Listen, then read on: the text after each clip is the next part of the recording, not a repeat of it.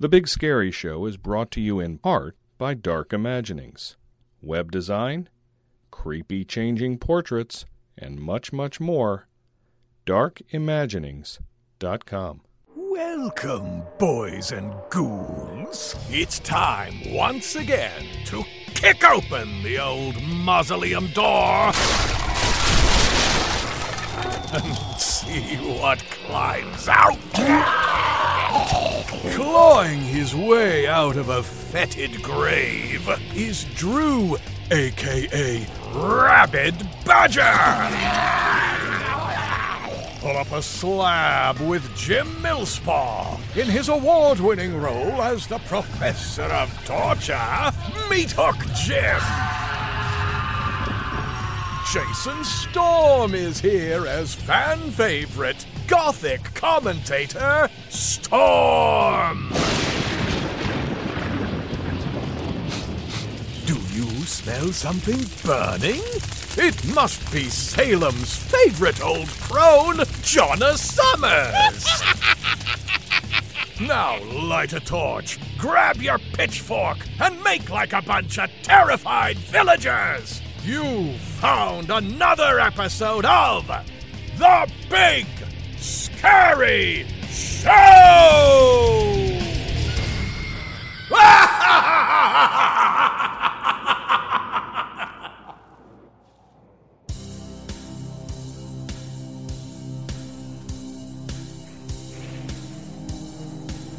The holidays are almost here, and the Big Scary Show hosts are getting excited. We're mauling some wine, preparing the Christmas goose, and finishing up our shopping. Hopefully this season isn't causing you undue stress. If so, then we suggest pulling up a comfy chair by the fire, grabbing a hot toddy, relaxing for a while, and let episode 304 of The Big Scary Show calm you, inform you, and entertain you. Storm is ranting about Krampus getting into extreme sports in a Haunt Minute. Meat Hook Jim discussed the gas chamber in between the corpses. Badger reads the latest in Deadline news and brings you an interview from Hacker House's Krampus event. The Old Crone talks about your end-of-year checklist. Do we have a gruesome giveaway for December? Stay tuned to find out. Weister returns for his take on the new Godzilla movie. And of course, we're spinning some holiday tunes to keep you in the spooky spirit. The Round Table of Terror invites Alex from HauntPay to discuss the results of their State of the Industry survey that they ran earlier this year. The numbers have been crunched, and the results are quite interesting. Did haunts make more money? Did more haunts open off-season events? What were the biggest sources of revenue at haunts? How does your haunt stack up against others? Take a listen and find out. All this and so much more as Big Scary Show episode 304 begins right now.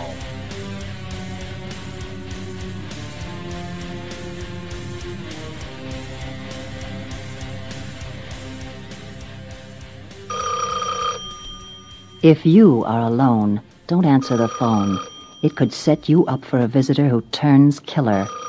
He is not particular as long as you're beautiful, sensuous, and photogenic. You see, he poses as a magazine photographer and schedules an appointment for murder. Yours. I know because it happened to me. I was one of the lucky ones. I didn't keep the appointment.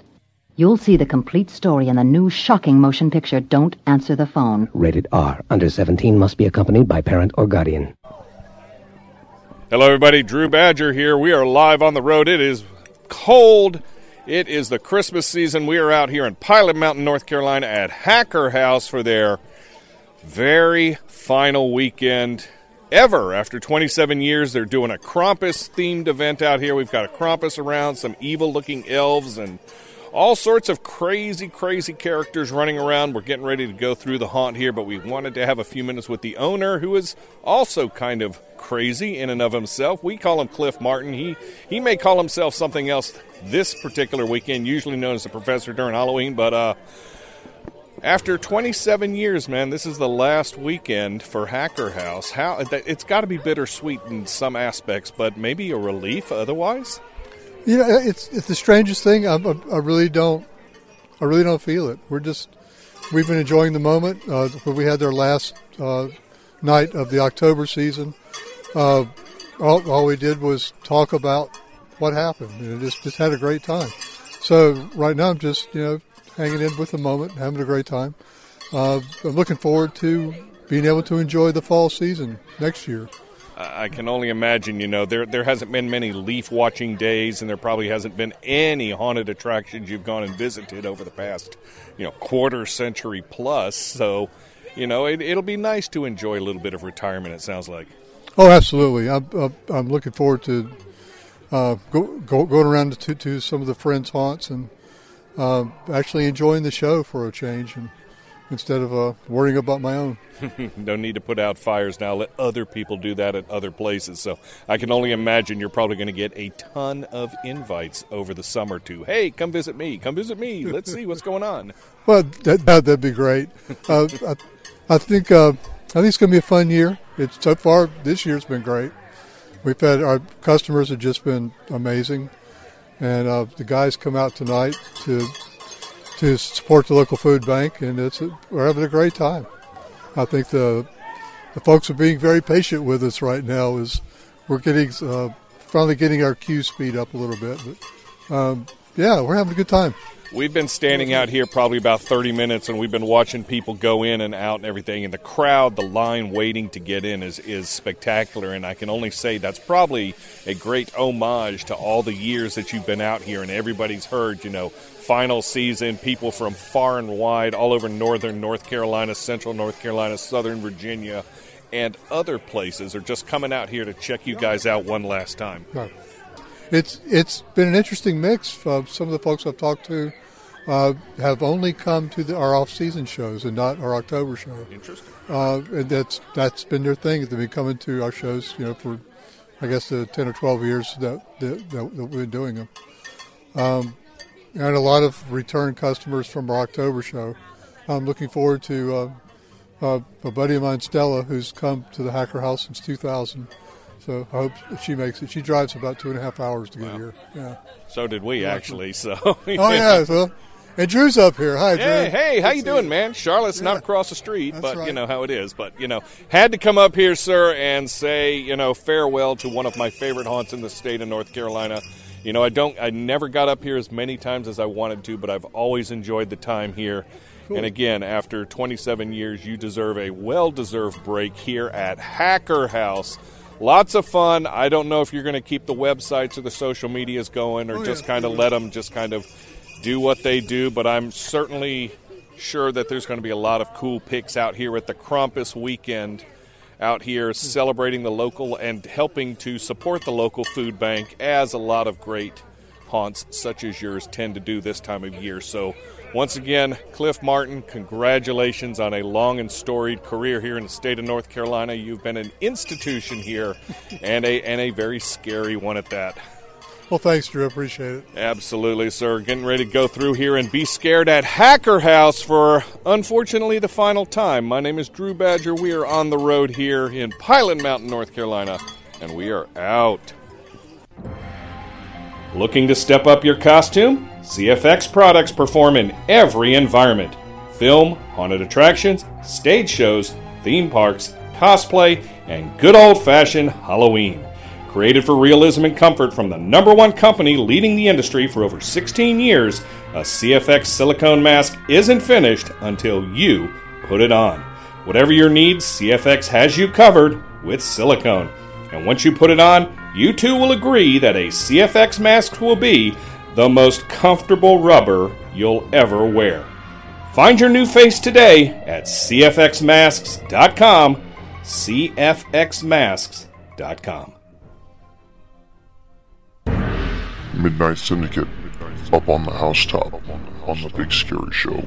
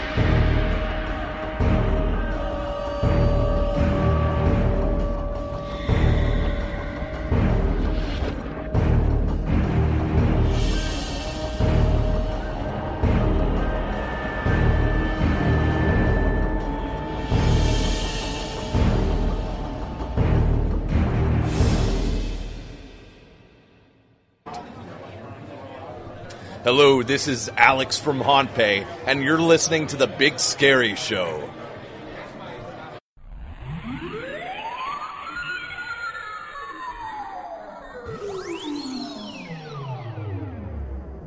Broadcasting to you from the darkest reaches of the earth. This is a Haunt Minute. And now, with this week's commentary, Storm.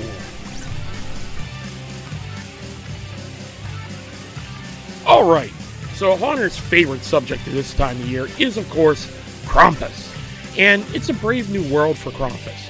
You know, things are a lot different than they were 600 years ago in Austria when he last rode around with St. Nicholas. Nope, the world is a different place and Christmas works out pretty good, but, he's got to, occupy some of his time in between. So it seems that Krampus is getting more extreme. Extreme sports, that is. That's where I found some footage online of Krampus in Italy taking over a ski resort. That's right, taken to the slopes. He started out with a pretty mean-looking motorized snow trike, driving around, scaring some people about to go downhill, and then actually, standing there as people were coming down the slopes. And, of course, Krampus went into the lodges and, found all the naughty kids and adults that were sitting around, having their cup of hot chocolate and tasty beverages to stay warm. So, watch out for that one if you're on the slopes. But the other big thing, the other extreme sport that Krampus has gotten into, and I found, was footage from a German professional wrestling show. Yes, that's right. Krampus has gone into the squared circle. He's now a wrestler, and he's not half bad. Apparently, he's also gone to the gym because he is completely jacked up and got some professional hair removal going on too. Because other than his head, there's nothing else going on. So, and by the way, he also got a really nice tan. So Krampus is tanned, jacked up, and he's putting a smackdown on people. Doing some pretty heavy-duty moves and stuff. And of course, some baddies came in to help him out. So he definitely got the win in the one match I saw. But just goes to show, even these olden creatures of lore and Christmas long, long ago can adjust and adapt to modern day times and getting all extreme on us. So next time, keep every minute extremely scary.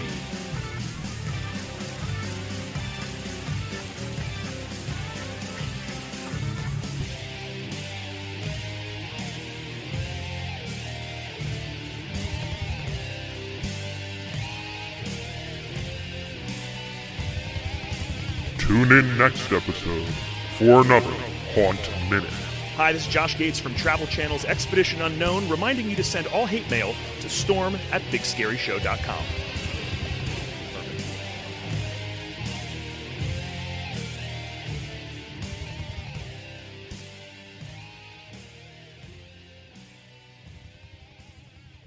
Good evening.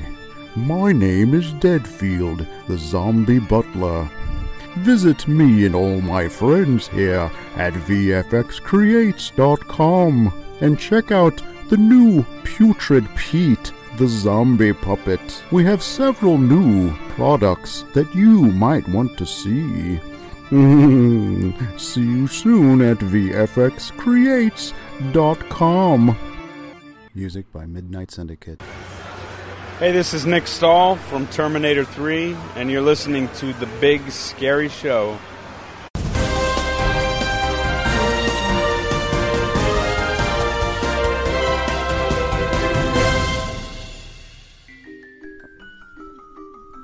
Hello everyone, it's Drew Badger. This is Deadline News for episode 304. And unfortunately, we're going to start off with some sad news from Scream Acres Haunted Attraction in Bishopville, South Carolina. One of our family members, Adam Thomas of Camden, South Carolina, passed away on December 5th at the too young age of 38. Adam had been a part of our family for many years and was an overall great person. He was good to everyone he came in contact with and would give you the shirt off his back. He was a beloved friend, brother, uncle, son, and very recent father. We ask that everyone please keep his family, friends, and baby girl in their prayers. We love you, Adam, and you will be dearly missed. The Big Scary Show sends its deepest condolences to the family and friends of Adam, Ryan, Thomas, and the Screamakers family, and offers up this moment of silence.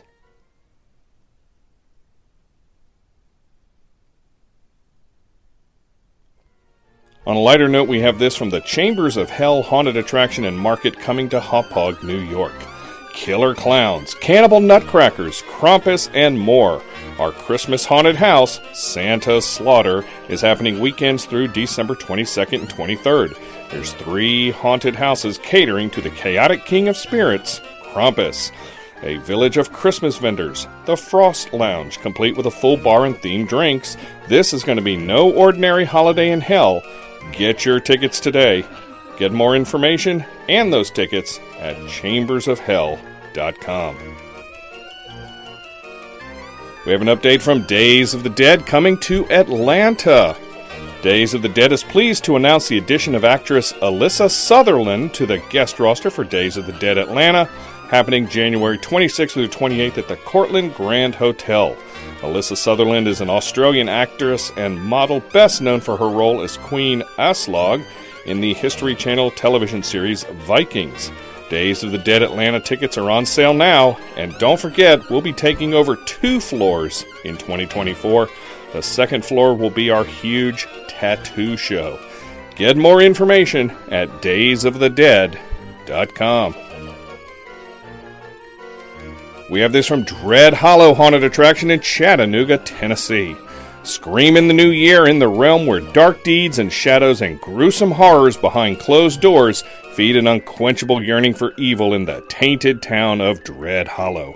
The lights and glitter of the holiday season can't mask the horrors of Camp Dread, where creatures of the dark and sinister predators lurk in the shadows on the hunt for prey, and tour Grimsby's Slaughterhouse, famous for their fresh kills and ghastly offerings sourced directly from the town of Dread Hollow.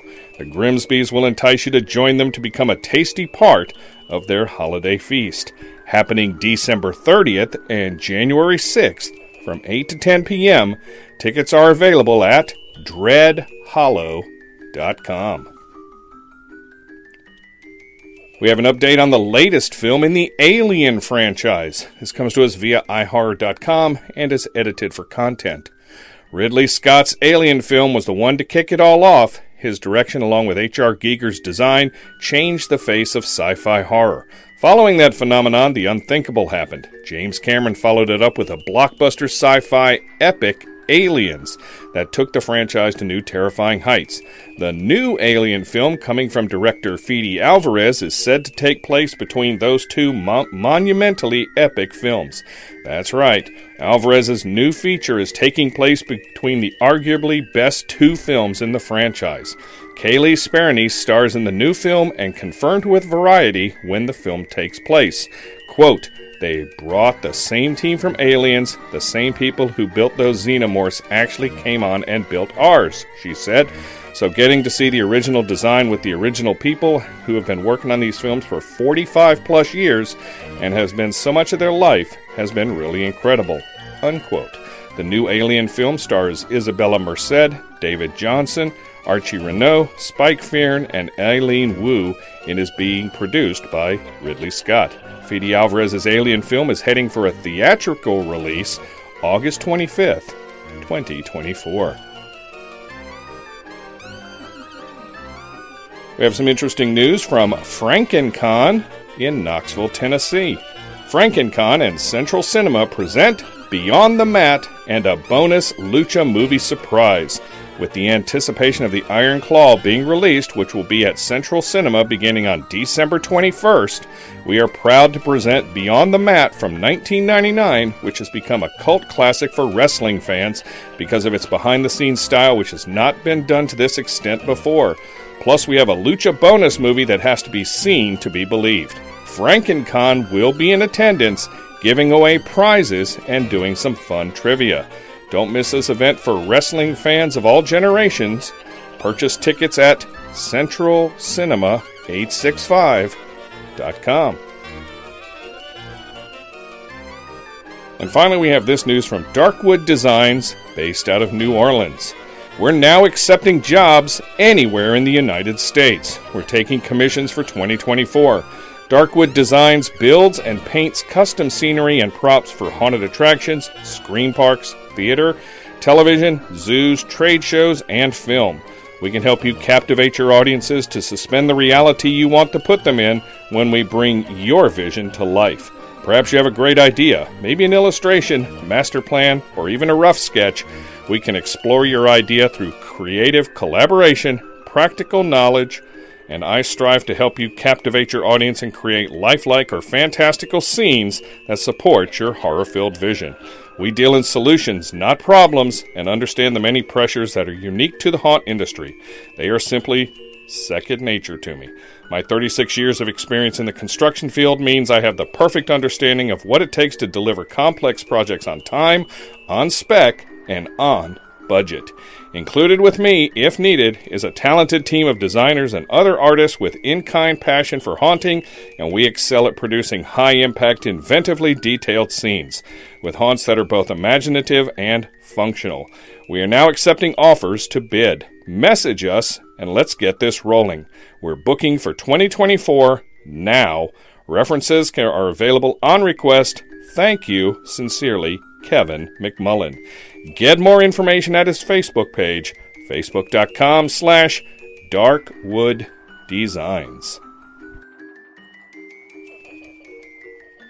Remember, folks, if you have news in the haunted house, Halloween, or horror industries, and you want it on the show, email it to us, news@bigscaryshow.com, and we'll get it on the show.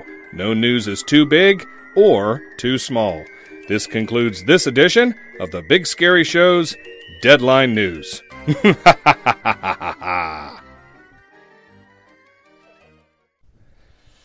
Spectral Illusions is a digital production studio creating video effects for your home or pro haunt. They carry over 30 stock videos ready for immediate download, as well as USB drives preloaded with multiple effects. In partnership with AAXA Technologies, they now carry projectors preloaded with multiple effects. And now Big Scary Show listeners can get 15% off downloads, USBs, and screens with code BIGSCARY15. Projectors not included. Visit SpectralIllusions.com and add some life to your haunt. That's SpectralIllusions.com. Hi, this is Mark Muncy from the Erie, Florida book series, and you're listening to The Big Scary Show.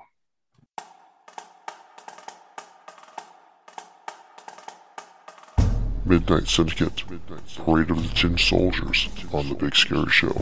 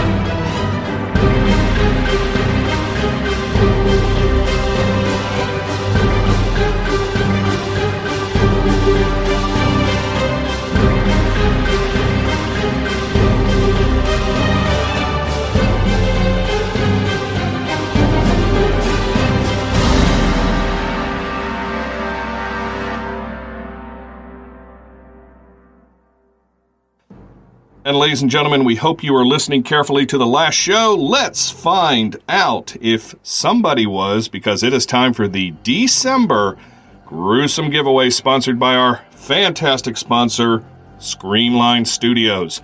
It's still not too late to get over to ScreamlineStudios.com. Shop away, folks, because let's face it, there aren't that many shopping days left until Christmas. So, anyway, if you remember last episode, we asked a question. The answer was in the show. We selected a random entrant, and I believe we have them on the line. Random entrant, what is your name? Where are you located? I am Aliana Bird in Houston, Texas. Houston, Texas. There's some good haunts down that way. So, Aliana, are you the same person that I met at Haunt X in Reno and at the Halloween and Haunt show in Dallas before it became the Texas Haunters Convention? I am. I love going to horror conventions. Okay, it's been a long time, but yes, I do know who you are. In the essence of full disclosure, it's great talking to you. But, before we have a big tearful reunion here, let's find out if you are indeed the winner of the gruesome giveaway. I have a couple of quick legal questions I do need to ask you. So, question number 1, have we contacted you in any way, shape, or form other than to tell you to call in? Nope. All right, question number 2, have you tried to entice us to pick your entry through any means necessary? Nope. All right. Well, Aliana Bird from Houston, Texas, if I recall the question, it went something like this. During our last show's Roundtable of Terror, our guest, who was Craig Hines from Dark Imaginings, mentioned that he had opened up a publishing company, or had started a publishing company, in 2020. What was the name of that publishing company? Stygian Press. Because he does a lot of web design, and he started at Stygian Press for some books, horror and sci-fi and such. And Stygian Press is indeed the correct answer, so congratulations to Aliana Bird. You are indeed the December gruesome giveaway winner. Awesome. I'm looking forward to it. Excellent. I want you to hold on the line so we can get some shipping information. But Aliana, do you work for a haunt? Do you do a yard display? Did you own a haunt? Do anything like that? I have, in the past, I have done my own yard, and I have worked with Creepy Hollow in the past. I haven't done it just recently, but I do love it. Oh, maybe whatever they send you from Screamline Studios will entice you to go back to work for them, or you can create your own yard display again. But anyway, we first of all want to thank Aliana Bird and offer her congratulations for being the winner of the December gruesome giveaway. We'd also like to thank ScreamlineStudios.com for giving us these great prizes each and every month. Remember, folks, next month is a brand new year and 12 brand new opportunities to win the gruesome giveaway here on The Big Scary Show. Want to take your haunt to a new dimension of terror? Then let Dark Imaginings conjure up some ghoulish graphics and web design services for your home, haunt, or crypt. To see more of our products and services, drop by darkimaginings.com. Let us help you get ahead of your competition.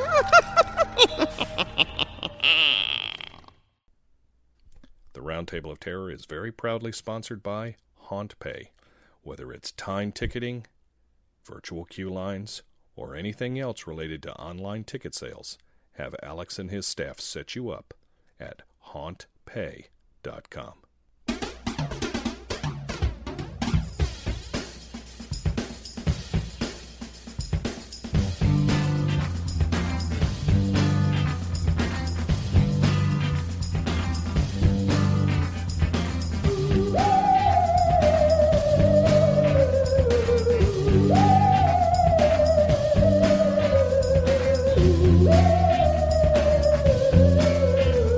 And ladies and gentlemen, as we wind down to the end of 2023. We look back at the year that was, and what a year it was or has been for the haunt industry. You know, some of it was great, some of it was maybe not so great. We'll have to discuss things like that.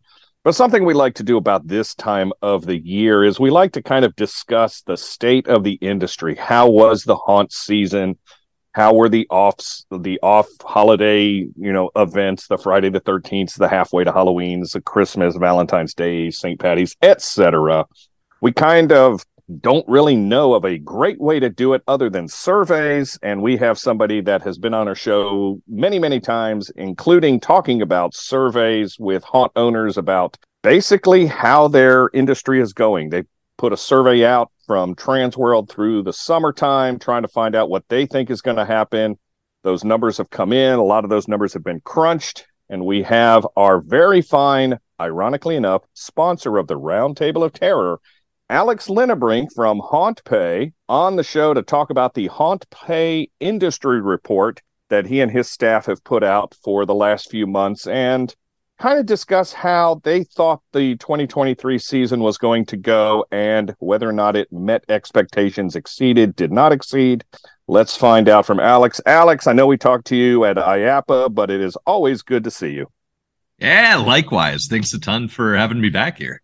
Absolutely. And of course, we couldn't do this without our other hosts, including up in Rhode Island, we have Storm. Greetings from the Traffic Apocalypse Center.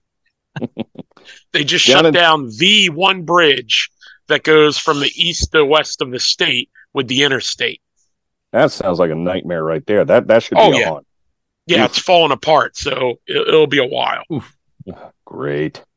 Down in Cincinnati, we have Meat Hook Jim.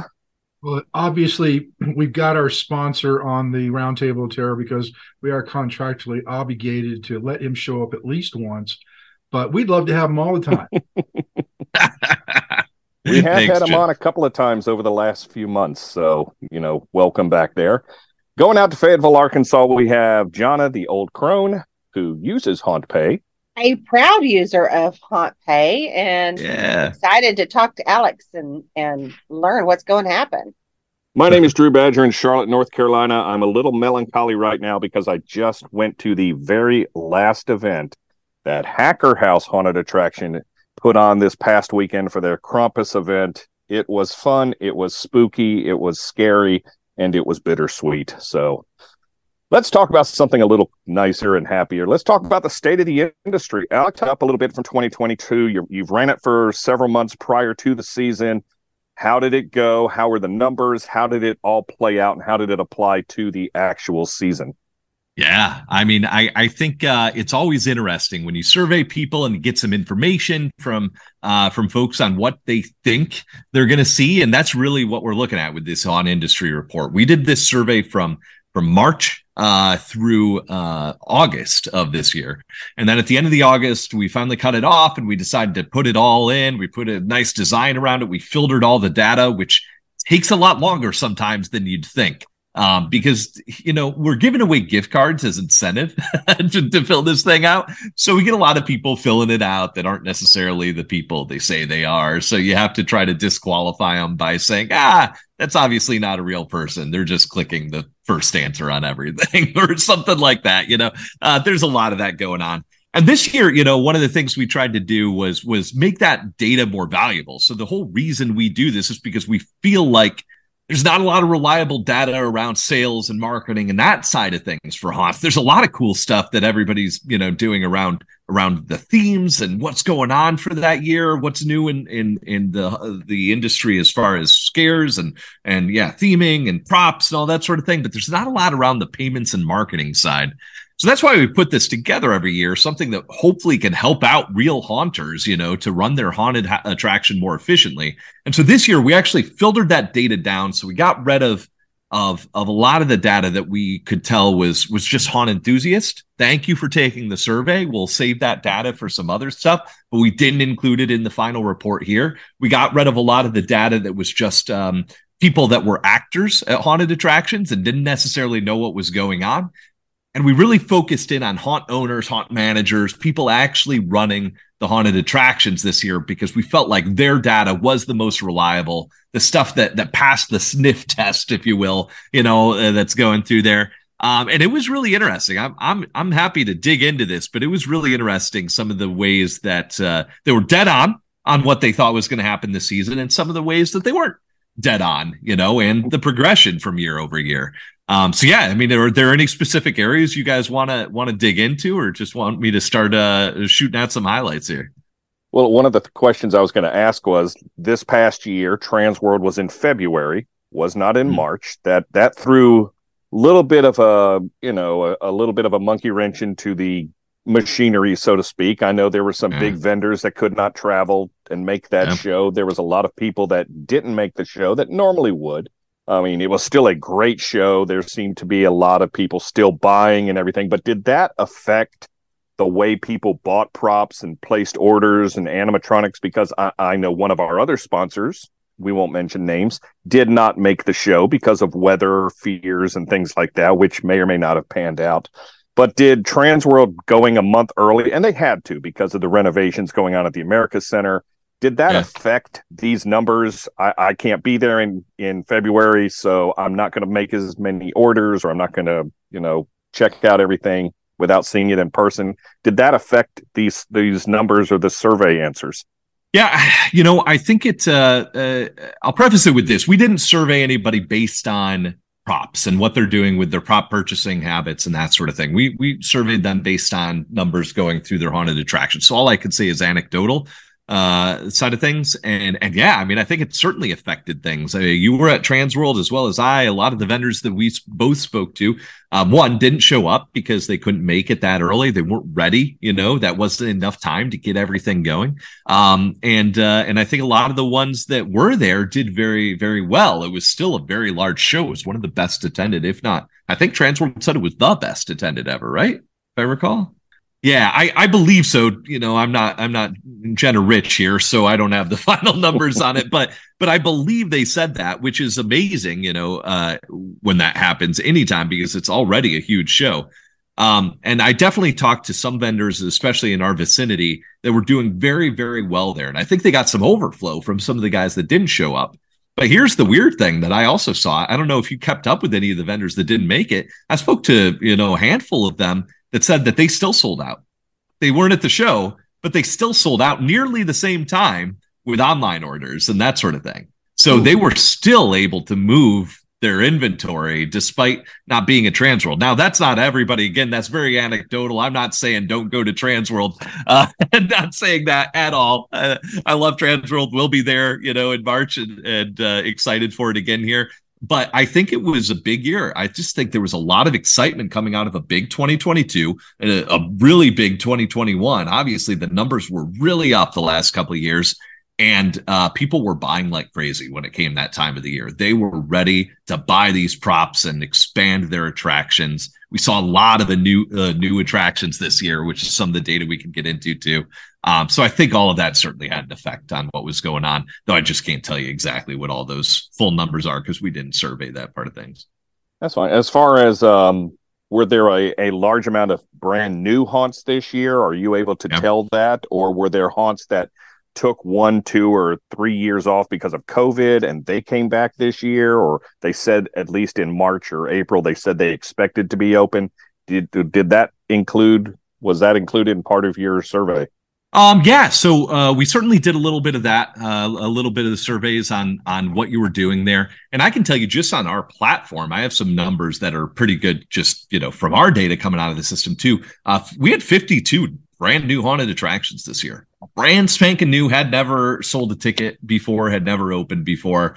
I love that. I guess I should preface this. Some of those were transitioning. So they were open before, they just never sold a ticket. So they were transitioning from home haunt to pro haunt, a few of those. But the rest were brand new ones. And I'd say it's probably a handful that were transitioning and the rest were brand new ones. So that's exciting to see. That's a large number to me there. I can't believe that we're still getting that many new haunted attractions because we don't get all of them on our platform, right? So the fact that we had that, there's probably double that at least that were new haunted attractions out there.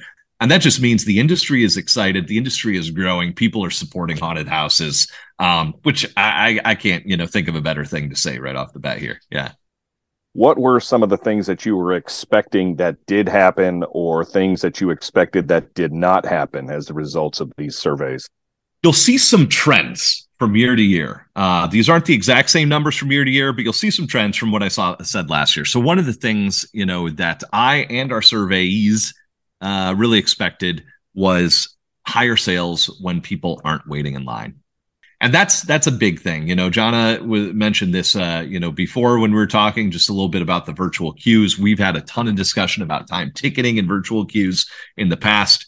And, a whopping 85% of haunts said that they were moving to, and this is up from last year, about 75 or something like that last year. It's up. 85% of haunts this year coming into the season said they were going to offer a way to get past the normal lines, whether it's virtual queues, time ticketing, front of the line passes, something like that. They were going to offer a way to get people through the line faster or to avoid waiting in line. And that's, if you're following along at home, page 21, we've got some info on that. But I think that's really exciting, that trend that's going there, because who likes waiting in line?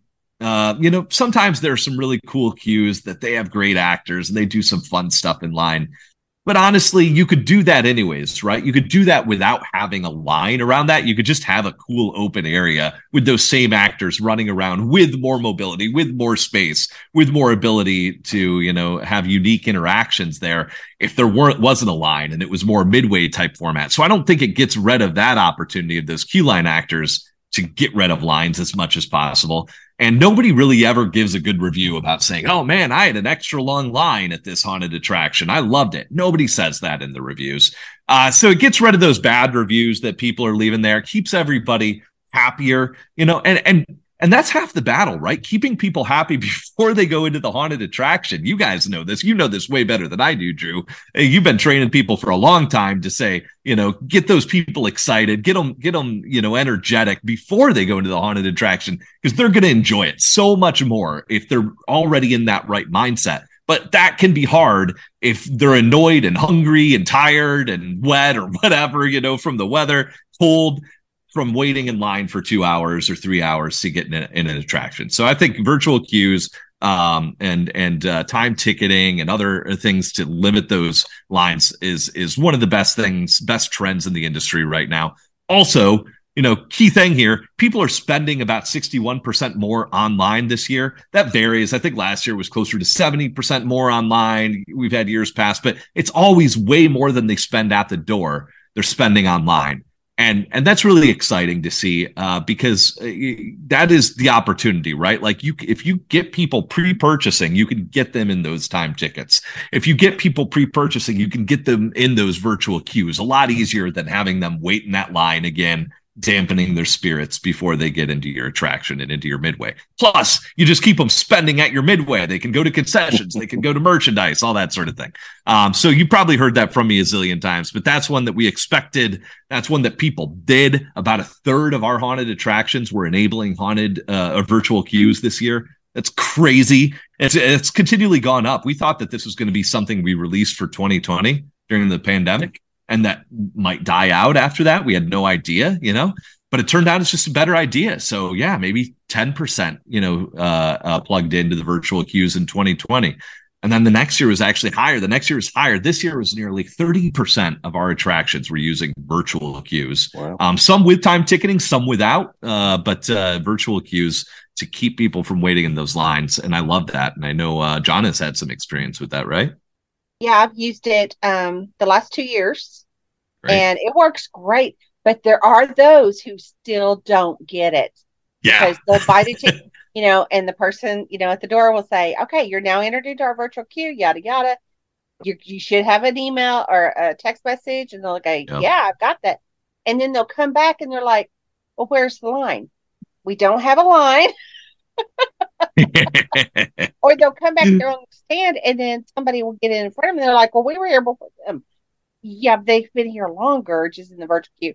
There's always going to be that little curve of learning that this is, standing in line is not the norm here. We're doing this now. So, but overall, I love it. I think it's great. And I love that I'm able to control the flow a little bit better, of how many people go in at a time. I'm able to stagger it because, having a small haunt, I have to keep people a certain distance away so that they don't hear what's going on ahead of them. I love being able to work in my breaks, so I control how often, okay, well, we're going to take a break after this group. We don't call up anymore. People, inside, doing the games and everything, they have no clue that my staff is taking a 15-minute break. Yeah, that's true. I'm not having to worry about, a line standing out there going, hey, come on, clicking their, heels and tapping their watches and stuff. So there's so many advantages, and I really, really love it. I think that's an awesome example. Like, you just don't see the change in the speed of line. You're not tracking that. That's not the only thing you're able to watch that whole time. Tons of advantages there. I love the queue-less, technology, be it time ticketing or virtual queue, anything to limit that waiting there. I know that one of the things we had talked about a couple of months ago, and you blew it out of the water, was you were talking about you would watch live ticketing being bought or people buying tickets live. You were like, well, I hope we're going to hit 4,000 people at once buying tickets. And I think you hit all the way up to like 10,000 or very close. Is there a way to find out how many of those people are actually purchasing tickets while at the attraction? Maybe they're buying an upgrade, or they're buying a VIP package, or are these people that were just at home and were like, well, we just, decided just on a whim to go ahead and purchase tickets and go? Yeah, I mean, that's a great question. Well, certainly you can track, as Jana knows well, you can track who's buying at the door through the app. We know who's buying through the app versus who's buying online. But one thing that maybe you were alluding to a little bit, Drew, but if not, maybe I'm just reading into this, that we've seen a lot of people doing, again, towards this eliminating lines, is putting up a QR code or link or something like that on a banner outside your attraction to convince people to buy online on their phone while they're waiting at your attraction, as they're going into your attraction. And this can avoid, going through that point of sale line, right? Like, because you're able to check out online and go straight to the people scanning the end, or the virtual queue, check in yourself as well, so those are some options there too. Yeah, John? I was going to say, be careful though, if you put a big poster up, you have to be careful of the size of your QR code, because that can distort it and cause it not to work. I had that issue last year. I blew it up too big. And so people were trying to do the QR code off the poster, and they're like, it's not working. It's not working. It's not working. So that was a total waste of money, doing that size of poster. And it was frustrating for me and the people who were trying to do it. So I had to pull out a small one and did that. And it worked great this year. Definitely worth testing ahead of time for sure. Yeah. How big or how small a QR code works, or how big is too big, Jana? I want to say I ended up doing one that was like a 3-inch by 3-inch square or something. And so what I did was I had like all of the other stuff was big, but then the QR code was still, I really highlighted it and stuff like aim your phone right here, type thing. And it worked great. We've definitely seen the size. Yeah, we've seen bigger ones that still work okay when you're far enough away from them. But what we've noticed is that when people blow things up, they get a little distorted, right? If you made it small and you're just zooming in, basically, it's going to get all pixelated. And if your phone these cameras are so good on these darn phones nowadays that they pick up that pixelation and they don't pick up that it's just the QR code then. So you kind of do want to design it. If you're putting out a big QR code, you got to make sure you make a really big QR code that is actually at that spec as well. And I think, our team can help you with that. If you ever run into troubles with that, we know how to make them high definition, or we can help you make some high definition ones. But I totally get what you're saying. Changing those sizes can be devastating on those QR codes if it's just being blown up or shrunken, Jana. Yeah. I learned, adjusted, worked great this year. Yeah. So, I mean, in short, Drew, we can totally tell. I don't know right off, how many of those, when we hit that 10,000, that were on the site, at a time buying tickets, how many were doing it on their mobile device at the establishment versus away from. We're not really tracking their geolocation that closely on that. But yeah, I can tell you, you're absolutely right on. We hit 10,600 and something. I looked back at the numbers after we had our conversation at IAAPA there. At one time that were on the site, searching for and buying tickets, a lot of those there. And that is by far our biggest ever. I think we'd hit like 4,000, something like that in years past. And that's why that was our initial goal. Yeah. Yeah. So that was incredible there. So, thanks for remembering that. I can only imagine what it's going to be next year. Do you have a way of tracking, like if somebody's buying an immediate open time? Versus like buying one that's in the future there? Yeah, as opposed to like an hour in the future. Yeah, certainly. So what we have, and I'm sorry, this isn't in the survey results, so it's getting a little off, but in our system, we have the ability that you can plug in Google Analytics when you're doing this. And what we send through to Google Analytics are a ton of different data, and then it has its own data as well. So one of the things that we send through are the times for each ticket. We send through the name of each ticket, the times for each ticket, but you can compare that. So there's ways to download the data from Google Analytics and do a comparison. And one of the things that I started talking to Drew about at IAAPA, which I'll bring up real quick, because this is not out yet, but just to plant the seed in your mind, coming out at the beginning of 2024 here, we've got this new AI assistant that'll analyze all that data for you. So you don't have to do the analysis. You can have it do the analysis and say how many people, you could literally ask it in plain English, how many people were buying, or what percentage of people were buying within an hour of their actual time slot, and it'd be able to tell you. You could say, what's the difference on last week versus this week of the VIP, front of the line pass, and it would be able to tell you if it's up 10% or down 10%, and put it in a graph for you. It's an amazing technology to be able to do this all in plain language.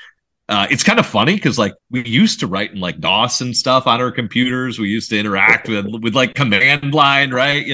I grew up with the Commodore 64, programming in command line on that. And that you're not that old, Windows. Alex. You're not that old. We got Windows, right? And so you start getting visual, and now it's just going back. It's just going right back to text there, which I think is fun. I do want to remind you, you are listening to the Roundtable of Terror here on the Big Scary Show with our very special guest, Alex Linnebrink from HauntPay, talking about the HauntPay industry report that they put out earlier this year, talking about the state of the industry. We're going to take a very short break to hear this very important message, ironically, from HauntPay, and we'll be right back. Are you looking for a comprehensive ticketing solution for your haunted attraction? HauntPay has the answer. We skip the features you don't need and focus on the ones you like, such as timed ticketing and repeat time slots, variable ticket types, bundle and combo tickets, social media discounts, and now featuring all-in-one options including managing your tickets online and at the door, as well as upselling and managing your merchandise and concessions with a comprehensive report on everything at the end of the night. Head on over to hauntpay.com and get started in 60 seconds for free. And we're back to the Roundtable of Terror, talking about the state of the industry, some trends, some numbers. How did the 2023 stack up here at the end of 2023 with our very special guest, Alex Linnebrink from HauntPay, very fine sponsor of this Roundtable of Terror. And I just want to throw it out. Are there any questions from the hosts at this time? I've got one. Okay. So I love the landing page that you guys have. So people go to my website, get tickets. They got the little button to get tickets, and it takes them to a great landing page for HauntPay that looks the part. The thing is, if I want to use HauntPay throughout the rest of the year for other events like Escape Room or whatever, I don't want to send them to something that's got a zombie on it. What do you offer that we can use HauntPay year round for other events besides just our haunt? Come on, you don't like the scary eyes for your weddings? I love it, but not everybody is demented as I am. So yeah, I hear you. So I mean, for that reason, that we want to make money the rest of the year and enable our clients to make money the rest of the year too. we do have a whole other brand. So we have Passage. It did all start with HauntPay. I think I've given you my history. I grew up around haunted houses, did that thing. My father's birthday was on Halloween. We built a haunted yard every year, and I got into Transworld and Midwest, decades ago. But as far as this goes, once we got into HauntPay, we saw that the system was working, and we started building out from there. So we actually have Passage is our overarching name. GoPassage.com is the URL. And you can see a list of all of the different event categories we work with, from music to food and drink festivals to sports to escape rooms to all sorts of stuff there. Really anything you want to do. But you can use that. It's a very generic branding then, right? And you can change it. You can make it feel more nightlife-y or just more, standard boilerplate. And there are no scary, graphics, no scary eyes anywhere. But we also do have, vertical specific, category specific sites like HauntPay for haunted houses. We have those for escape rooms. We have those for food and drink festivals. We have a whole brand for semi-pro and minor league sports, which is actually our fastest growing segment. There we have hundreds and hundreds of minor league sports teams that we work with, between soccer and basketball and baseball and a little bit of football, not as much there. A hockey team. We just recently got our first hockey team there. So we do a lot of that stuff as well. But yeah, that's what you'd want to use. And you can actually use your existing account. So if you want to do stuff the rest of the year, you can use your existing HauntPay account to log in right now at gopassage.com. Or you can create a new one if you want to keep them segregated. And even if you do create a new one, you could share the data from one with the other one. You could set yourself up as an employee of each one. So they each have access to the other data, no matter which one you're logging into. And we can definitely help with that. Just get a hold of us at any time. We're on the phone, on email, on chat. Our guys are there from 9 a.m. to midnight every day of the week, including Fridays and Saturdays and Sundays. So we'd love to help you out with that. I know you guys do have great support, so I will be hitting you guys up for that. Thank you. I did notice at IAAPA, it took me a while to find you because I was looking for HauntPay, and they're finally this little teeny tiny HauntPay poster under the Go Passage banner there. So yeah, different that's audience. A perfect place for everything else. So. Yeah. Getting back to the report a little bit, that kind of touches on something I was going to ask you. How many of the haunted attraction owners are actually running escape rooms, axe throwing, zombie shoots, and things like that? How were those incorporated into the survey, or were they? Oh, absolutely. That is one of the things that we incorporated right off the top, is what they're doing both on their attractions and when they're open there. So I think those kind of go together too, because they help you expand, just like Donna was mentioning. They help you expand the rest of the year, the more and more different things that you're able to do at your attraction there. The number of people, like most of our attractions, we're doing indoor walkthroughs. That was a very popular one. Outdoor walkthroughs was, of course, second most popular. But then it was really close between escape games, and they were in this order: escape games, haunted hayride, and corn maze. Those were all in that 40 to 50% of haunted attractions were doing those. So 40 to 50% of haunted attractions are adding in these micro experiences with the corn mazes, with the hayrides, with the escape games. Not that micro, right? But it's secondary, experiences for them. Midway games wasn't far away. That was about 35% there. It looks like 33%. Zombie paintball was all about 30%. And then even a significant amount, 15% of attractions that we surveyed here had live entertainment that they had that would come in and put on shows, whether it's concerts or magicians or other things that are going on there.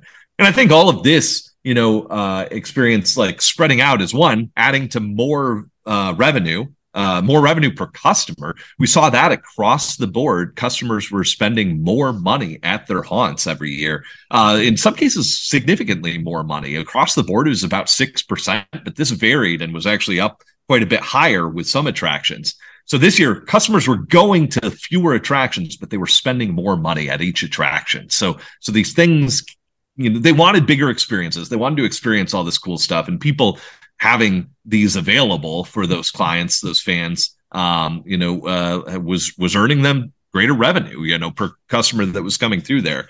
And I think the other interesting thing from this, to me at least, is that haunts are open longer now. So about 36% of haunt owners still said that they're only open during the season. This makes sense. A lot of haunts are pretty small. They're just going to do that, maybe late September, but basically just October, time frame. But 36% isn't actually that big. That's only open during that part. So Krampus and holiday events, they were the most popular secondary stuff. So this time of year, right? 16% of haunt owners are now doing this. And you can go on hauntpay.com and you can see we have something like 75 Christmas, haunt, and Krampus type events that are listed up there right now, which is really cool. I love seeing that stuff. I can't wait to go to a few of them here. So 16% of haunt owners said that they were doing that. 15% said that they were doing Friday the 13th, that they were opening up for. Another 11% said that they were doing year-round stuff. And this doesn't mean that they're literally open 365 days, but that they were doing, little holidays throughout the year that they were opening up halfway to Halloween, maybe a zombie prom, maybe Valentine's Day, Bloody Valentine, stuff like that, on their way. We even had some scary 4th of July stuff this year. That's one that's a newer one, but we had a few events around then. So it's amazing what people are opening for and finding excuses to get in the haunting spirit. And I'll tell you, they're actually selling tickets. That's the best part of that. They're not just opening, they are selling tickets too. So it becomes something that they can do to expand the revenue season.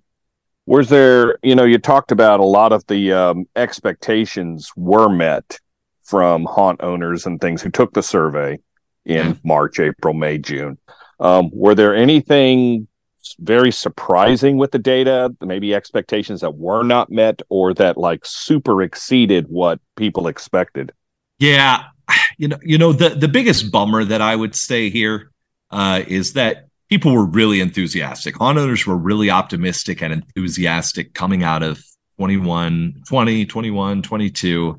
I realized a lot of people were closed in 2020, but those that were open generally did pretty well, actually. And 2021 especially, it boomed up, right? We were out of lockdown and whatever happened to be going on in the area, people were back out spending money. 22 is nearly the same as 21. It was still way up. And I think people were really saying, oh man, this is going to be our biggest year ever in 23. And it just wasn't. So when we did the survey, we were looking at 60% in 2022 here. 60% of haunts had an attendance of 5,000 guests or less. This makes sense. A lot of people are smaller haunts, or nonprofit haunts, that sort of thing that are doing smaller numbers of guests. And that's okay. That's what drives the industry. The number of small haunts is what drives the industry there. That's what I love about haunting. It doesn't have to be in a big city. It can be in that little rural town, right? It's something that gets out to all of Americans. Every American, I feel has an opportunity to go to a haunted attraction. So about 60% were 5,000 or less. But in 23, 55% of haunt owners expected to see more than 5,000 guests come through their doors. So they anticipated going up to the next set that we had on there, which was 5,000 to 10,000 guests at your attraction there. And that's awesome that they were all expecting those numbers to rise. And I think for a lot of them, it did. I'm looking at the numbers of people that were up, over the year here, and I was just sorting these out. And there were a lot of haunts that were significantly up, from year to year, that were over year to year with us. So looking at the total numbers, it was something like it was something like 2/3 of our haunted attractions, their numbers were actually up last year or this year, which was great. 2/3 of the haunted attractions that we had, their online sales numbers or their numbers through HauntPay, all sales, but people generally use this for online sales, were up, but that other third were down, and a lot of them were way down, which was unfortunate. And across the board, as I mentioned early on, it was almost even with last year. The haunts that we had last year that were still around, that were on our platform doing it again this year, they were almost even. They were about break even. They weren't up those huge numbers that they thought they would be. And that was a little bit of a bummer seeing, but you know what? I don't think it was a big dip, for most people. So I don't think it's going to hurt anybody that badly. I think a lot of people anecdotally that I was talking to were spending more money on marketing this year. So that's probably going to hurt. That's one thing we didn't have in our survey. How much money are you going to spend on marketing this year? We had some marketing based questions around social media and that sort of thing, but not really ad spend. So I think, that was probably a little bit more expensive to get people through the door. But, that's kind of the basic rundown there on the biggest myths, I would say, that our surveyors, had coming into this year. Yeah. What about ticket prices in general? Yeah, I mean, ticket prices in general were up. So they were up about 6% overall that we saw there. 6.5%, something like that, I think was the total number. And that's good. One of the things that comes off of this is it's still incredibly affordable. So a family of four can, visit for around $80 on average. Still, the average haunt price is around $20. When we did our total here, it was page 12 on this, for anybody, again, following along at home. Oh no, I'm a little off on one of the pages there. I don't have the exact number. Oh, there's the exact numbers there. Most people were between $11 and $20 for their haunt admission. 42.7% of haunts were around there. Another 15.6% were $10 or less. So really small guys. And then, so what's that in total? That's like 58% there. The rest were above $20, were more expensive, and some even as high as $50 plus for their general admission. And that's okay. That happens. And I think that's appropriate in some areas, but general haunting is very, affordable family fun, right? Like, where else are you going to go? The movies, maybe, but like, you're not going to go to an MLB game for these kind of dollar amounts and that sort of thing. It's a very affordable, way to take your family out. Yeah. Does any consideration for, say, weather factor in for a lot of this? Because I know that the Carolinas, we were great. We had like maybe one Friday where it was like drizzly, at least where I was. But I heard that places in the Midwest got a lot of rain on weekends and things. And if you're not a 100% indoor haunt, I suspect that really does affect a lot of those numbers. Yeah, almost. So refunds due to that sort of thing, which is what we see, cancellations and refunds were up almost 20%. It was like 19% there that they were up this year. Wow. Versus 2022, which blew me away because like in 2022, I think we had one or two, large hurricanes that came through and they shut down everything, right, when they hit. And we just didn't have that. That was something, go look up the news. There was barely anything that was actually hitting the U.S. There were a lot of scares, right? But once it hit the U.S., it was very, very, small comparatively to years past. But it was just rainy. It was just rainy in the Midwest. So we actually did see more cancellations, more refunds than years past. And I think that hit folks hard. I think that was probably the biggest reason they didn't hit their goals this year. That and you see worries about recessions and stuff like that. So I think that hits people a little bit. Whatever your take on that is, it doesn't matter. It was being talked about in the news, right? So I think it's in the back of people's minds a little bit that, hey, the economy might not be as great as it once was or something like that. And so maybe some people were holding on to their cash a little bit more than years past. But I don't think it was a major difference. I think the weather played a bigger difference, just like you're saying there, Drew. That makes a lot of sense there. What is your formula for coming up with your ticket price? Oh, that's a good question. I think you got to look at everybody else around you. And usually that's where we start when we're talking about talking to haunted attractions that are asking us what they should charge. And this is the common question that we get. We try to help them, but ultimately, your clients better than we do. We know haunt setups on our system, probably better than you do, right? So we can help you set up your ticket sales so it's going to flow through really well, and we can optimize that. We can give you some tips on getting people through the door quickly. We can, Johnny, you mentioned frustration with buying, some tickets to somebody that it wasn't broken down by dates, right? Like we would probably be suggesting you sell by the date you want to come in so people understand the date that they're buying for. Things like that. We know that set up really well. What we don't know is your next door neighbor. You know your next door neighbor. And we can never know your next door neighbor as well as you do. And what I mean by that is the haunt down the road, but not necessarily just the haunt. Let's say you're the only haunt around and you're trying to figure out what to sell.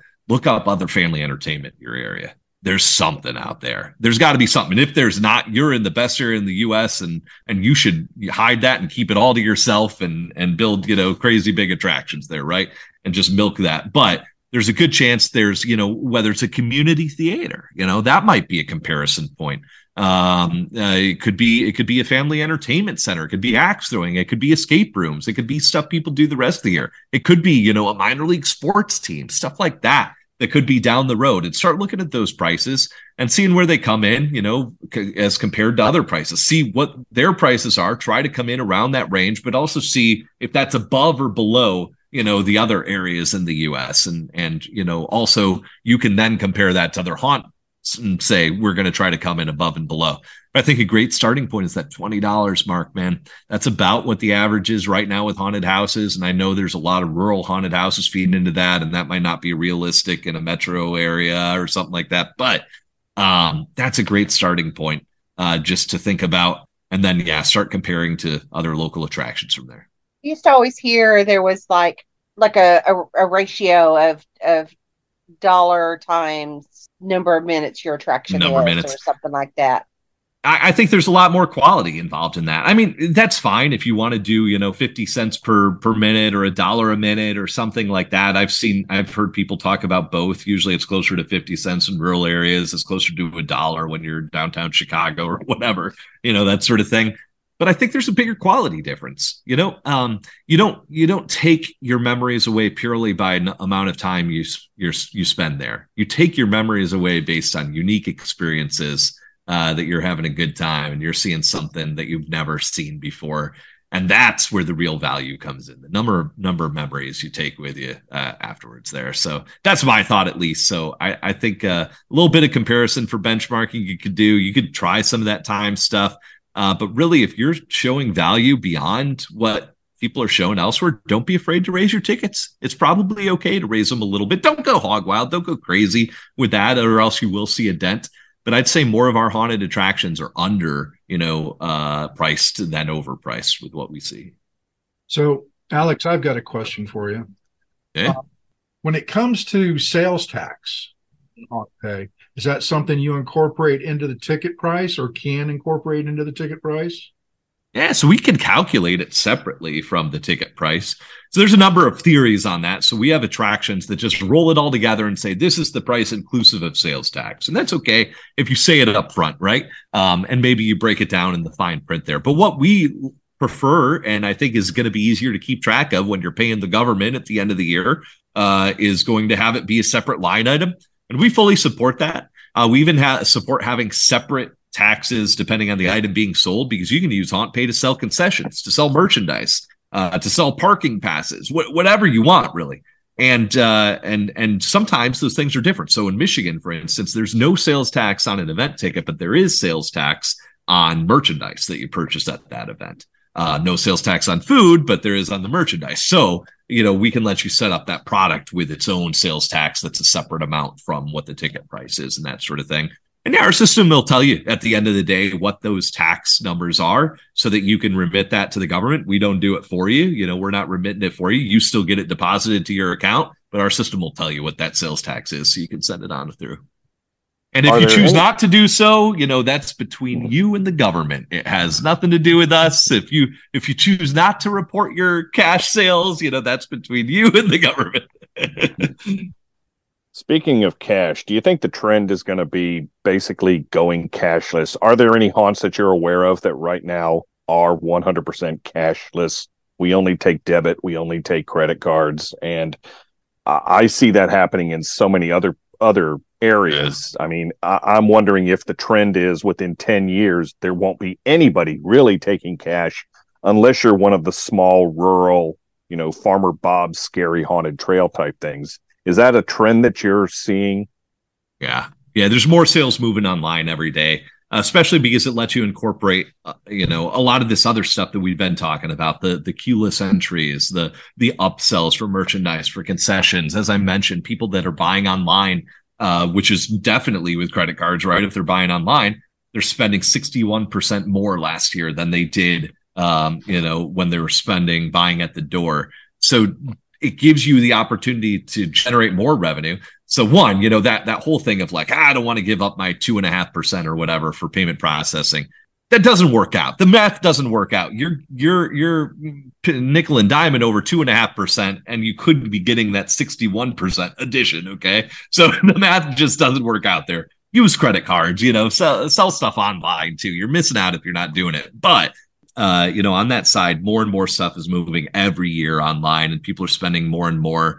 I think it's, they're not waiting in line. They don't see those dollars disappearing. You can only carry so much cash, and people do only carry so much cash. If I looked in my wallet, I bet it's less than $20 that I got on me right now. And, I might have planned, a lot of times people put the cash in their wallet to go to an attraction. So like, hey, I've got 4 people going, it's $20 a ticket. I'm bringing $80, but that means you can't upsell them to that merch or that photo at the end of the experience when they were so psyched about it. They don't have any way of buying that from you. No, to use those credit card sales.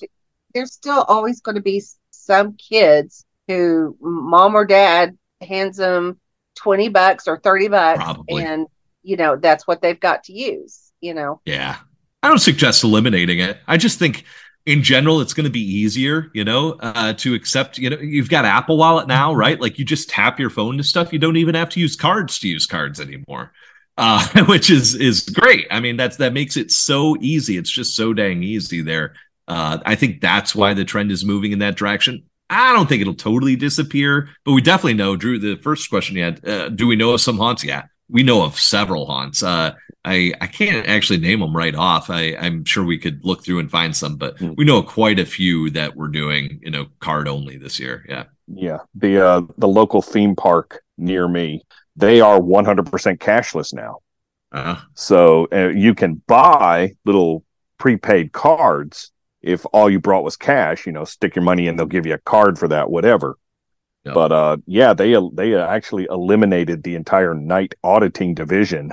Of which I had a relative working in that division, and they eliminated that position, that entire department, because everybody went cashless. So, they're not counting the bills and the coins anymore. And I just see that as a trend for the big boys, so to speak. And, like John has said, there's always going to be room for cash somewhere. Yeah, hopefully. I think you're right. So we'll just have to see. Any other questions from the hosts? I know that we do have a little bit of a scheduling thing, so we do need to start winding it down. I definitely wanted to ask about some of the things in the survey with promotions and what haunts are using to promote their haunts. That was some interesting numbers you're showing there. Yeah, definitely. So I think we're seeing a lot on the side of social media. That is still the biggest one. We're seeing a combination of organic social media, 67.3%. Of the surveys are saying that they're using organic social media. They're posting on social media, but also paid social ads, 61.1% are out there. And of course, word of mouth is also, that's the next biggest on our list at 51%. I think everybody says that we're getting word of mouth. Some are, some aren't, right? Like some are getting negative word of mouth. There's 2 forms of word of mouth, unfortunately. But social media is the biggest. We still see people doing online ads. We still see people doing billboards, magazines, newspapers, all that sort of thing. But social media is by far the biggest. And it's getting weird what's going on in social media. I'm feeling like I'm aging very, very quickly in the social media generation. I don't know about you guys, but all of a sudden, like 45% of haunts are on TikTok now. That's nuts. The last time I logged on to TikTok was barely ever. I just don't use it that much, but that is the social network of choice here, the upcoming social network of choice. But of course, the big one is still Facebook. 73% of haunts say they're on Facebook. Instagram is still very large as well, but TikTok is the quickest riser right now. So if you're looking for the biggest bang for your buck and upcoming promotions, I'd say the trends are saying that it's going to be there if we're getting that organic spend or organic, growth there. And then, if you're doing paid social media advertising, it still seems to be the Instagram, the Facebook. Those are, of course, both part of Meta now, or whatever you want to call it, that Facebook changed their name to. But that's where people are doing most of their social media ad spend right now. Well, something that jumped out to me on your information from 2022 is the bubble that's not there, terrestrial radio. Why isn't it there? That's a good point. I don't know if we just didn't have that on there, or I don't know. I can't remember if we just didn't have that on there. There wasn't enough answers for it. But I mean, the fact that, word of mouth is beating, 10 years ago, the radio ads would be a huge bubble on that. but to have it that it's non-existent in your results is amazing. I bet, just looking at this based on that, I agree with you. I kind of wonder if we just didn't have that as an option on your Storm, and in which case I'm obviously you guys would be biased to say we absolutely should have that on there. So that's one I'm going to go check back, and I know I can't report back to you on this episode, but I will. Yeah, but even then, you still got other. Yeah, we do have other that's like 8.1%. But you'd think if we didn't have radio, people are thinking about it in there, and that's not even that big, right? Yeah. How many people under the age of 25 are listening to terrestrial radio versus Spotify and iTunes and streaming stuff? Well, that's the thing. I don't think it's just limited to age, though. I think it has to do with, area and what you're doing. I think, rural areas, were they still listening to radio? Are cities still listening to radio? People commuting and driving as opposed to, if they're taking the bus to school every day. But, stuff like Spotify and online radio, has that completely replaced terrestrial radio as an advertising outlet for haunts. That's interesting. Yeah. I kind of wonder that myself. My kids are late teens, early 20s, and they do not listen to the radio. All they have is their little streaming, whatever, signed up for, I guess, Spotify or whatever. That's all. That's where they listen to music, that and YouTube. Yeah. To be honest, it's interesting. The only reason I still listen to the radio in the car is because my vehicle is old enough to drink and doesn't have access to, I can't use Spotify and things like that in my, 23-year-old Tahoe. Any money on radio. We're definitely going to get Dick Terhune to talk about advertising and things in this day and age in the next few shows. So be sure to keep listening for that. He will. I said that. He will certainly tell it like it is. But any final questions from the host, because we are we need to start winding this down because of scheduling. I was going to say a good one to close out to might be the last panel in the survey, asking the owners and operators what they see as their biggest challenge. Yeah, isn't that interesting? Yeah, so this year, you can zero in on that. We saw challenges in staffing. Definitely. This was a tough year. This was a tough year for getting people, to take temp jobs, to take lower paid jobs, just to find people that weren't involved, that were up for that. So staffing was a huge one. The other big one was just a lack of foot traffic. And then also promoting their haunts. Those were two big issues that we saw there, with overhead cost, kind of coming in a little bit later on that. Overhead costs are certainly going up. We're seeing that in a lot of cases. You could call it inflation or whatever you want, but there's just, lumber even costs more than it used to, right? Things like that. So I think that stuff, is all going up, and promotions are getting tougher. There's a lot of noise out there on the internet, just period. You guys see this. Everybody that's on the internet sees more and more ads everywhere you go every day. So I think it's getting tougher to get through the noise. But if you got a good product, you got a good haunt, you're going to make it happen. So that's all I could say. Focus on those details that make you original and show that value to people, and you'll still figure out ways to get through the noise, break through. So after the first of the year, I'm assuming that you will start compiling a new survey that you'll probably put out in February, March, somewhere in that area. Are there any places, or are you taking suggestions from haunt owners if one would like to know this certain thing, or, I'd like to know what other people around the country think of this idea? Do you take those suggestions, or do you already have the survey pretty much filled out, ready to go for next year? Yeah, I mean, we obviously like to hit a lot of the same things so we can compare them year to year, but also we want to expand it, but within reason, right? We can't just, unfortunately, what we found is that people don't just want to take a survey all day. They don't want to spend all their time there for a chance at getting a $50 gift card. Like it just, it doesn't work out like that. So we do have to keep it limited. We might have to cut some things, to fit other things in, but we're all about that. This is for haunt owners. We want this to be valuable for haunt owners, for haunters that are out there. So if you have any suggestions, shoot them my way. I'm alex@hauntpay.com. Really easy to remember there, and shoot me an email.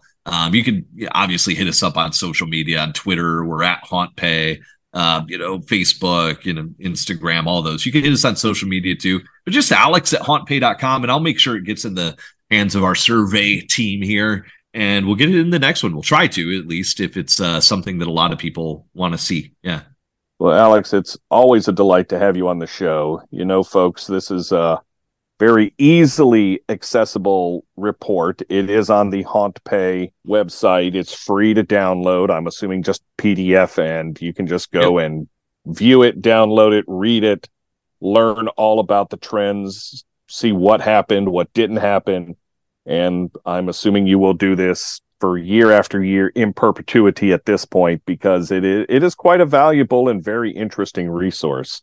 So for people wanting to get a copy of that, they want more information, maybe they're interested, maybe they're one of that minority now that are not looking at online ticketing, and now maybe they are, how can they get a hold of you? You just mentioned a few of the sites, but the best way to get information on this, get a copy of the report, and everything else. Yeah, the report, go to hauntpay.com. You're going to find a banner right there near the top that just says, click here to download the Haunt Industry Report. So go grab it. It's pretty easy to find on the website there. But yeah, as far as following our stuff, we try to give helpful tips and information that we collect year round. It doesn't necessarily just have to be in this report. And we have tons of other cool guides and downloads that might be valuable. So hit us up at hauntpay.com. Hit the blog that's there. We post a lot of that stuff on the blog. Follow us on social media. We're at HauntPay basically everywhere, except TikTok. I guess we need to get on TikTok.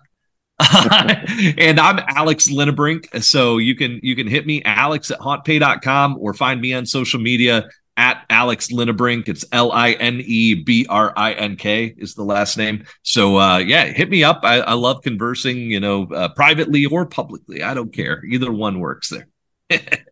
Well, Alex, again, thank you so much for taking the time out of your no doubt busy schedule to come speak with us here on the Roundtable of Terror, sponsored by your very fine company. And of course, we'll be hitting you up at Transworld to renew that at some point. So hopefully we'll be able to get that. And maybe even get a new commercial out of it. We've been running this one for a while, so love it. A lot of changes have happened. But we'd also like to thank our great co-hosts for their questions, including Storm. Yeah, you gotta love all the charts and graphs. You can't get enough of those. That's what I love about this survey and this report each time, and especially the little nuances, the spiders crawling on certain things and stuff. So it's informative and festive. Also like to thank Meat Hook Jim. Referring to the cashless society, you're still going to have to bring cash to the Amish haunt that Storm wants. I love it. That is true. Jonna, the old crone. Well, I wish I had something witty to say, but I don't. Sorry. My name is Drew Badger, and I am still waiting for that elusive Arbor Day haunt. And hopefully HauntPay will be the one doing the ticketing for that. This is the Roundtable of Terror here on The Big Scary Show. Forget cash. My Amish haunt, I'm accepting goats, raw wool, and butter. I think it's going to be a blackout night every night, though, isn't it? You get a candle to light your way. A lantern or a candle. Oh, that's okay. Like you're making fun of them. They'll never hear this. Boom.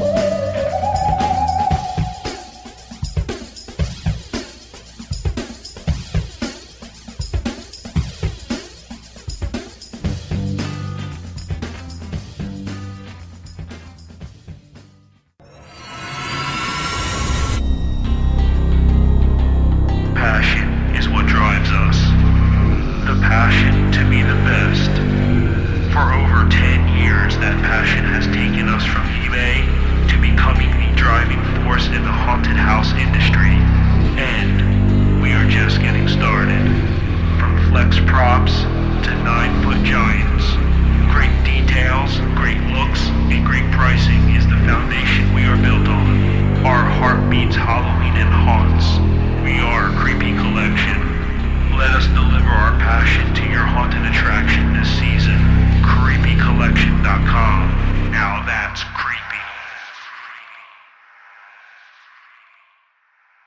Hey there, this is Cody from Hush Haunted Attraction, Westland, Michigan, and you are listening to The Big Scary Show. Greetings, listeners, and welcome. Watch out, don't trip over that torso. It's time for Between the Corpses.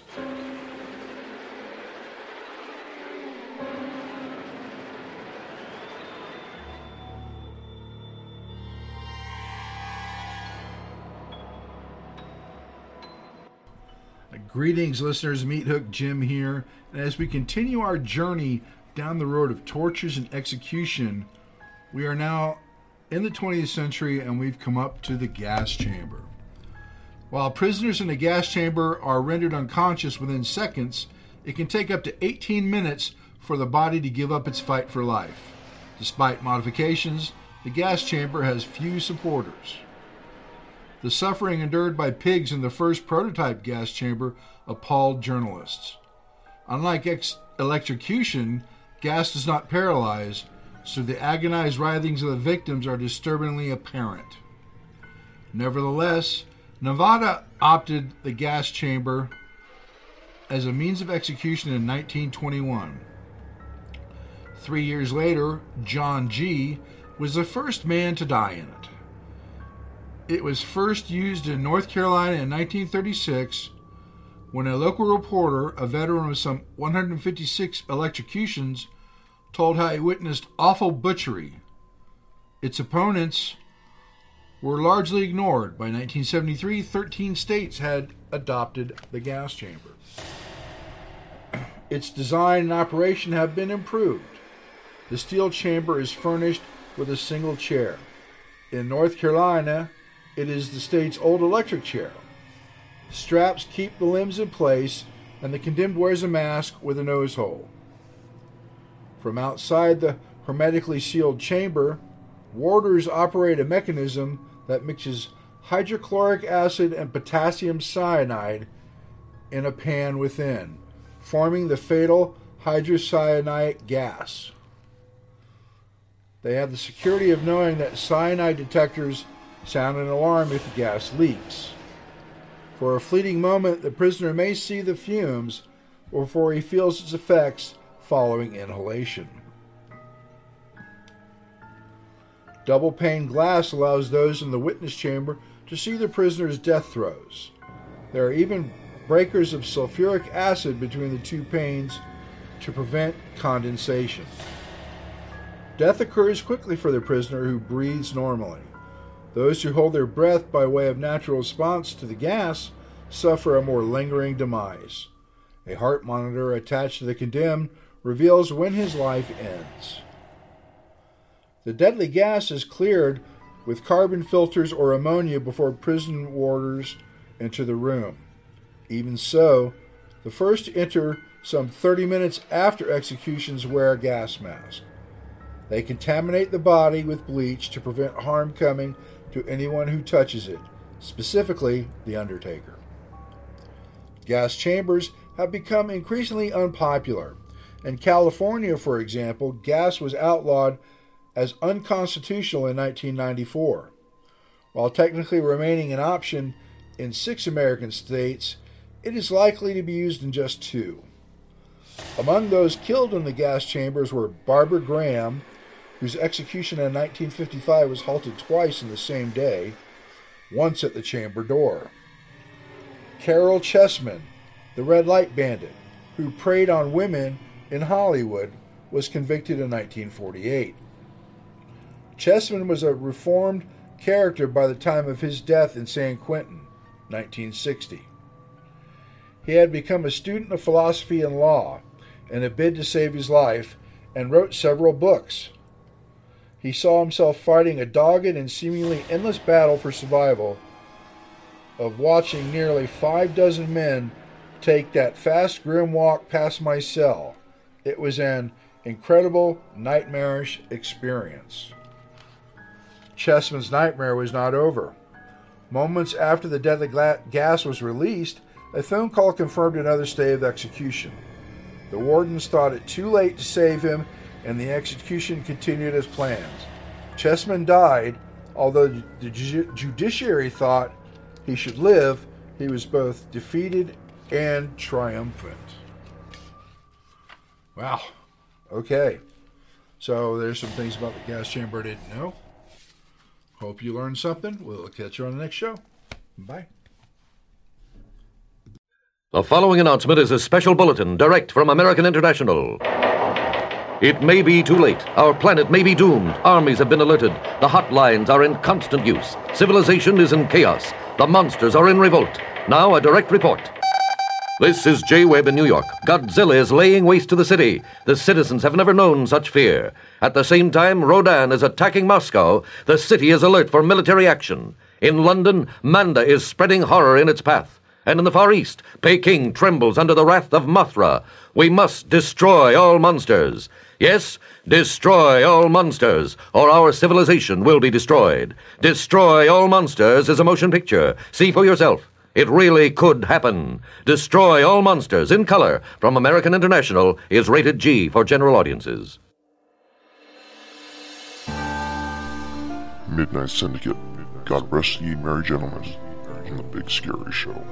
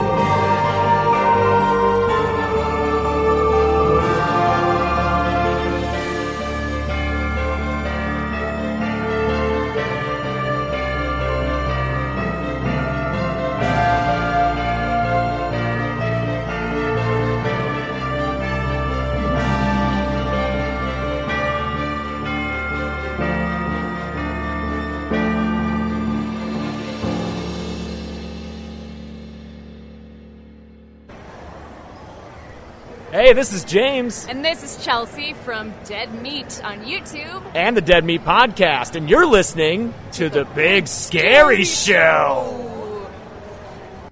Ohio Haunted House owners, actors, and enthusiasts, join the new Ohio Haunters Association. We are working with haunters across the state, from home to pro, to strengthen the Ohio haunt community. Open to all owners, actors, makeup artists, prop builders, designers, and Halloween paranormal enthusiasts. The Ohio Haunters Association, where haunting is the heart of it all. Look for us on Facebook.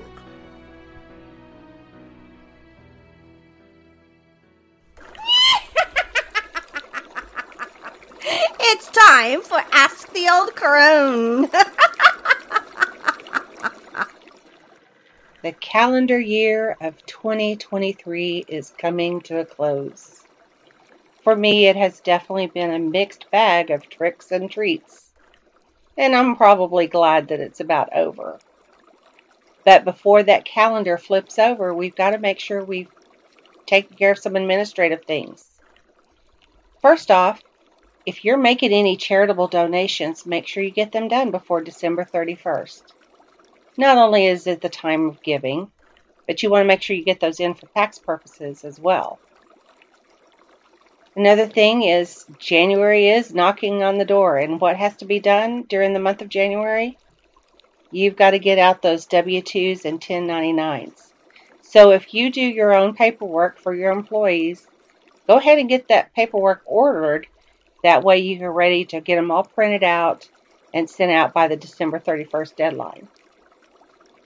Now, another thing that's good to do is make sure you've got all your receipts and everything gathered, because April 15th will be here before we know it.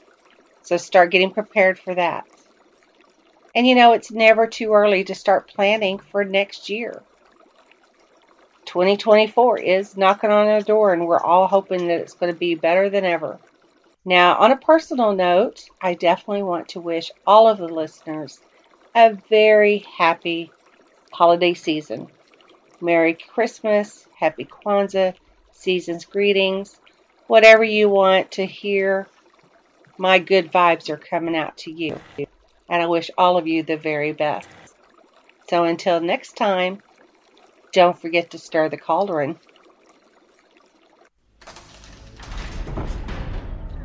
Enter the haunted world of Fright Find and discover an environment dedicated to promoting your haunt. Target customers who will influence others on attending haunted attractions, as Fright Find brings in scream seekers looking for haunted places, events, and accommodations of every sort. Various exposure options give you the ability to reach your audience throughout the year. Don't be afraid. Go to frightfind.com now to add your haunt for free and see for yourself the difference Fright Find will make in your haunt listing.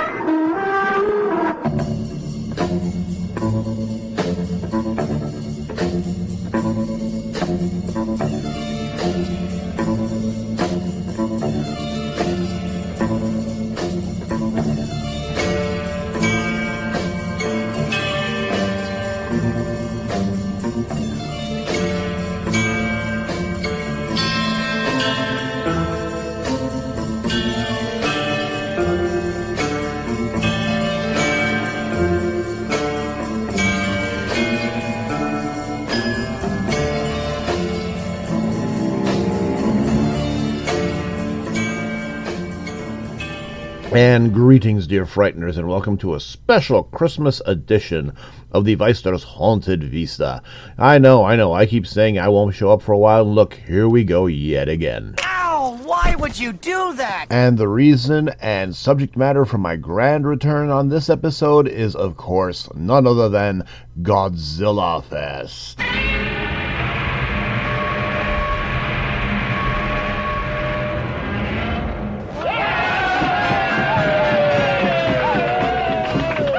Well, obviously there's no such thing as a Godzilla Fest right now. I'm, of course, talking about the wealth of information and new material that's been released regarding the Big G, and we're going to be taking a close look, first off, at the new theatrical Japanese release, Godzilla Minus One.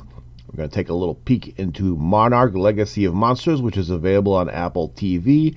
And I'm also going to be discussing some of the controversy on the newly released Godzilla x Kong: The New Empire trailer. But first things first.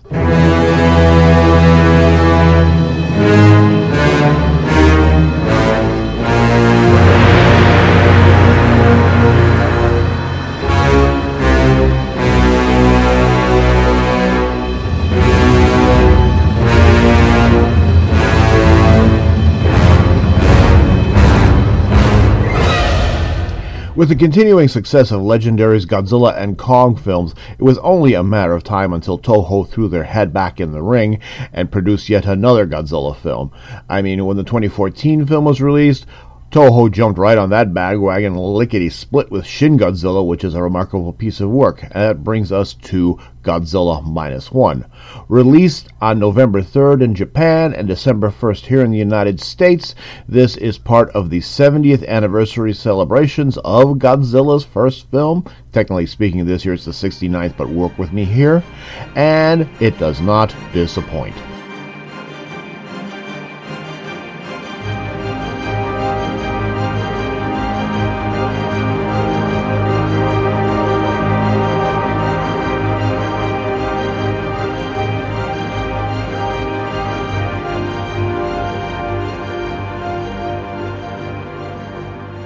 Rather than try to come up with yet another iteration on the Godzilla character this time around, witness last year's anime Godzilla Singular Point for a really interesting twist on the creature, Toho went back to their roots.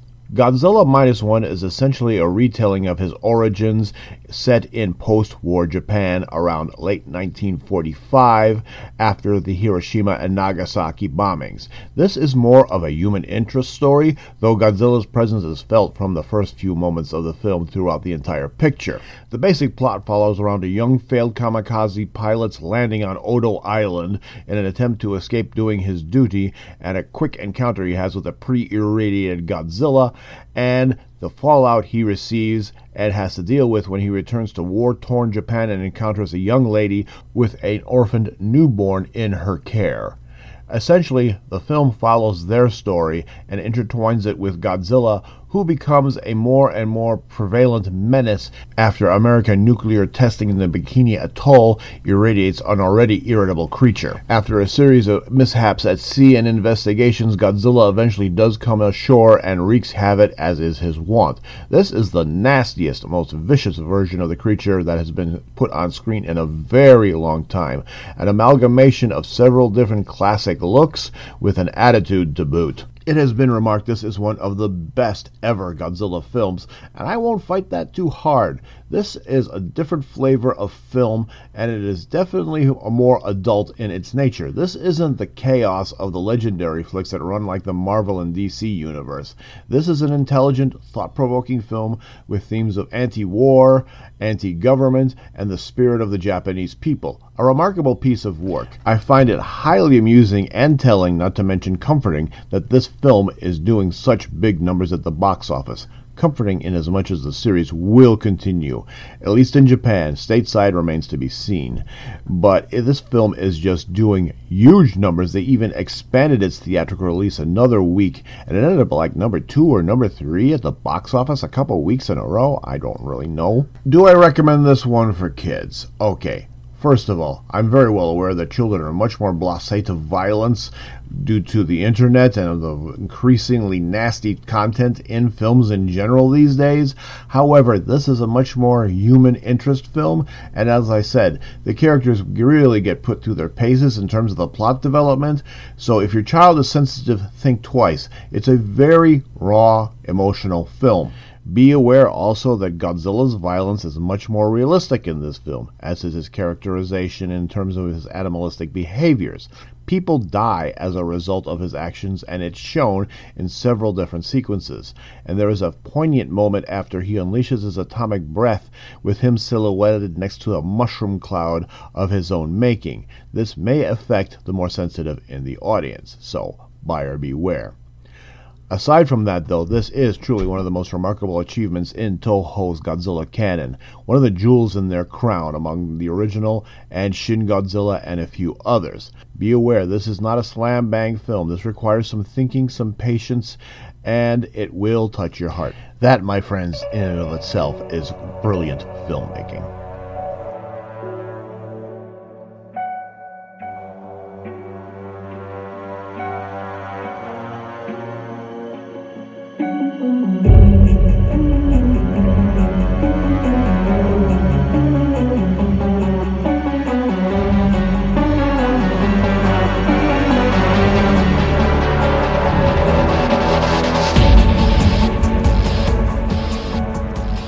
The announcement last year of a Godzilla-based television series set me into ectoplasms of delight when I first heard about it. When they announced also that Kurt Russell would be featuring in the series, I was equally overjoyed. As of this recording on December 9th, 2023, Monarch Legacy of Monsters is about halfway through its 10-episode run. They just unleashed episode 5 a couple of days ago. And what do I think at this point? Well, I have to be fair. As of this recording, I'm only 2 episodes in. The big thing I've seen on the internet is the fact that it's very monster-light. And let's face it, folks, this is a television series. It's not a big theatrical production. They only have so much money to go around, and that is definitely going to constrain the monster action in a big way. Now, as for the characters and the plot, it's interesting. This is a very much a subterfuge, government scandal kind of storyline with a set of characters from the 1950s brought forward to a younger generation shortly after Godzilla's initial attack in San Francisco around 2014. This is the show's saving grace, the characters themselves, who are quite fascinating, and they draw you in and make you care. Because, as I said earlier, there's a minimal amount of monster action here. Godzilla's on the screen for like a minute so far. From what I understand, his appearances will get bigger as the show progresses. But still, this is more about the people and what they discover in regards to Monarch and all the deep, dark secrets. It's also been said this will have ties to the next legendary MonsterVerse flick, which I'll get to here in a few moments. Would I recommend Monarch Legacy of Monsters? Yeah, it's smart, sharply written, witty, funny, has a lot of good action from what I've seen so far, and I quite frankly suspect as we go along we'll get more and more Godzilla bang for our buck as we go to the conclusion of the series. For now, enjoy the ride. Very entertaining.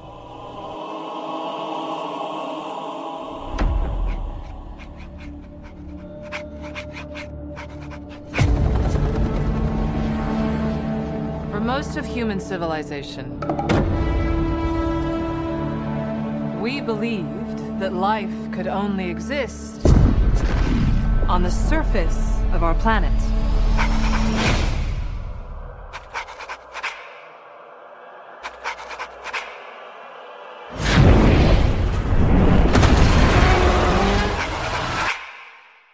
What else were we wrong about? And now to the third and final part of this episode, the Godzilla X Kong The New Empire trailer. Now, I haven't seen a trailer cause this much controversy in I don't know how long, the focus of it being on Godzilla's altered appearance for this film. He has, get this, hot pig dorsal fins, something which, well, granted, it's just a color. It's very off-putting to the character. Look at some of the screen captures. Go check out the video for yourself. The trailer's all over the place at this point, and it really set the fan base up in arms. I personally don't care for it myself, but I'm going to wait until the film shows up. But there's all kinds of screaming about political affiliations with Godzilla and all kinds of other things. Go look them up for yourself. I'm not going to repeat them here. There are other elements to this trailer, obviously, aside from the Big G getting run over by a Max Factor truck. But I will say this. Some of the rumors seem to be true. The Son of Kong does feature in this. There's quite a few location shots. The main adversary is something called Scar King, a gigantic orangutan-type monster, and there are bits and pieces hinted at and peppered throughout the trailer. Now, Here's the deal. I'm going to wait until the film shows up. Yes, I find those pink fins and Godzilla's appearance, which is designed to look like his 2000 Millennium series look.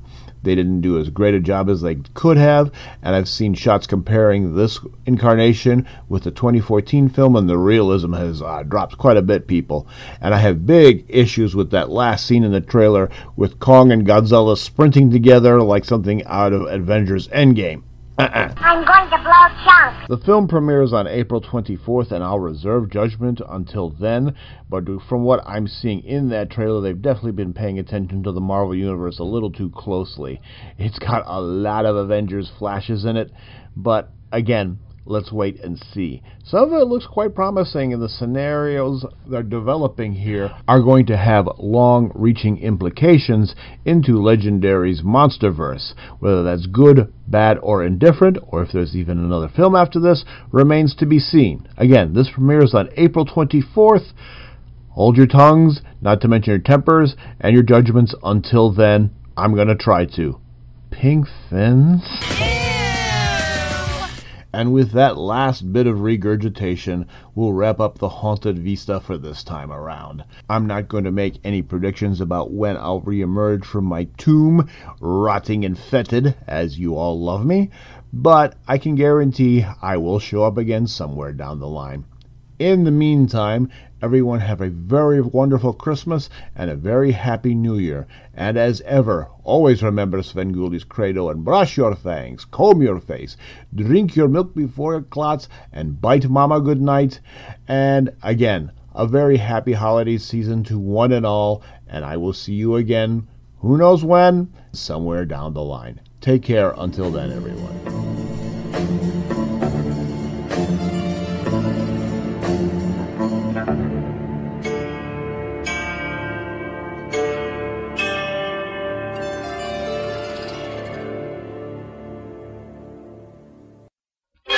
The cold, glossy pages of True magazine call the killer shrew the world's most savage mammal.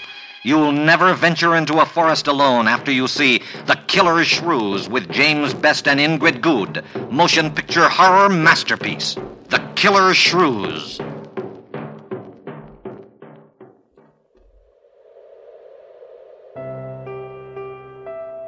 Midnight Syndicate, Christmas at midnight on The Big Scary Show.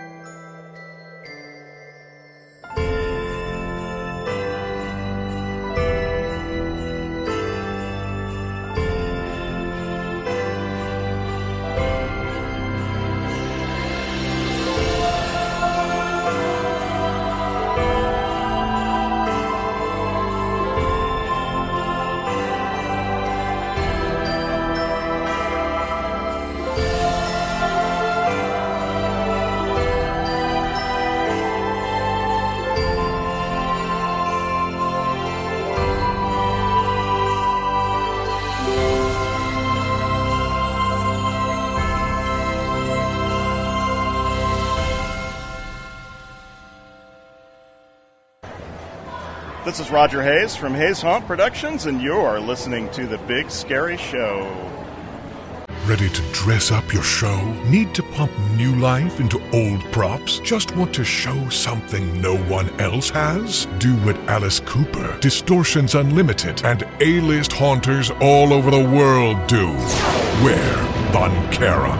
Durable, handcrafted, dependable year after year. Von Charon. When you scare enough to wear the very best. VonCharon.com. VonCharon.com. As we slide back into the swamp where we hid the body, we would like to thank the following sponsors: Screamline Studios, Creepy Collection, Dark Imaginings, Fright Finder, Haunt Pay, Von Charon Productions, and VFX Creates. We'd also like to thank Virgil Franklin, master of the Ether Muse. And we couldn't do this without the three hosts, including Badger, Haunt Consulting and more, rabidbadger.org. Meat Hook Jim, check out his other podcast at wrestlehorror.com. And Storm, Rants and More, hauntminute.com. And finally you, the listener. Without you, we are nothing. The Big Scary Show is copyright Big Scary Show LLC, and no rebroadcast of this show may be made without express permission of the owners. All music used on The Big Scary Show is used with expressed permission of the artists themselves.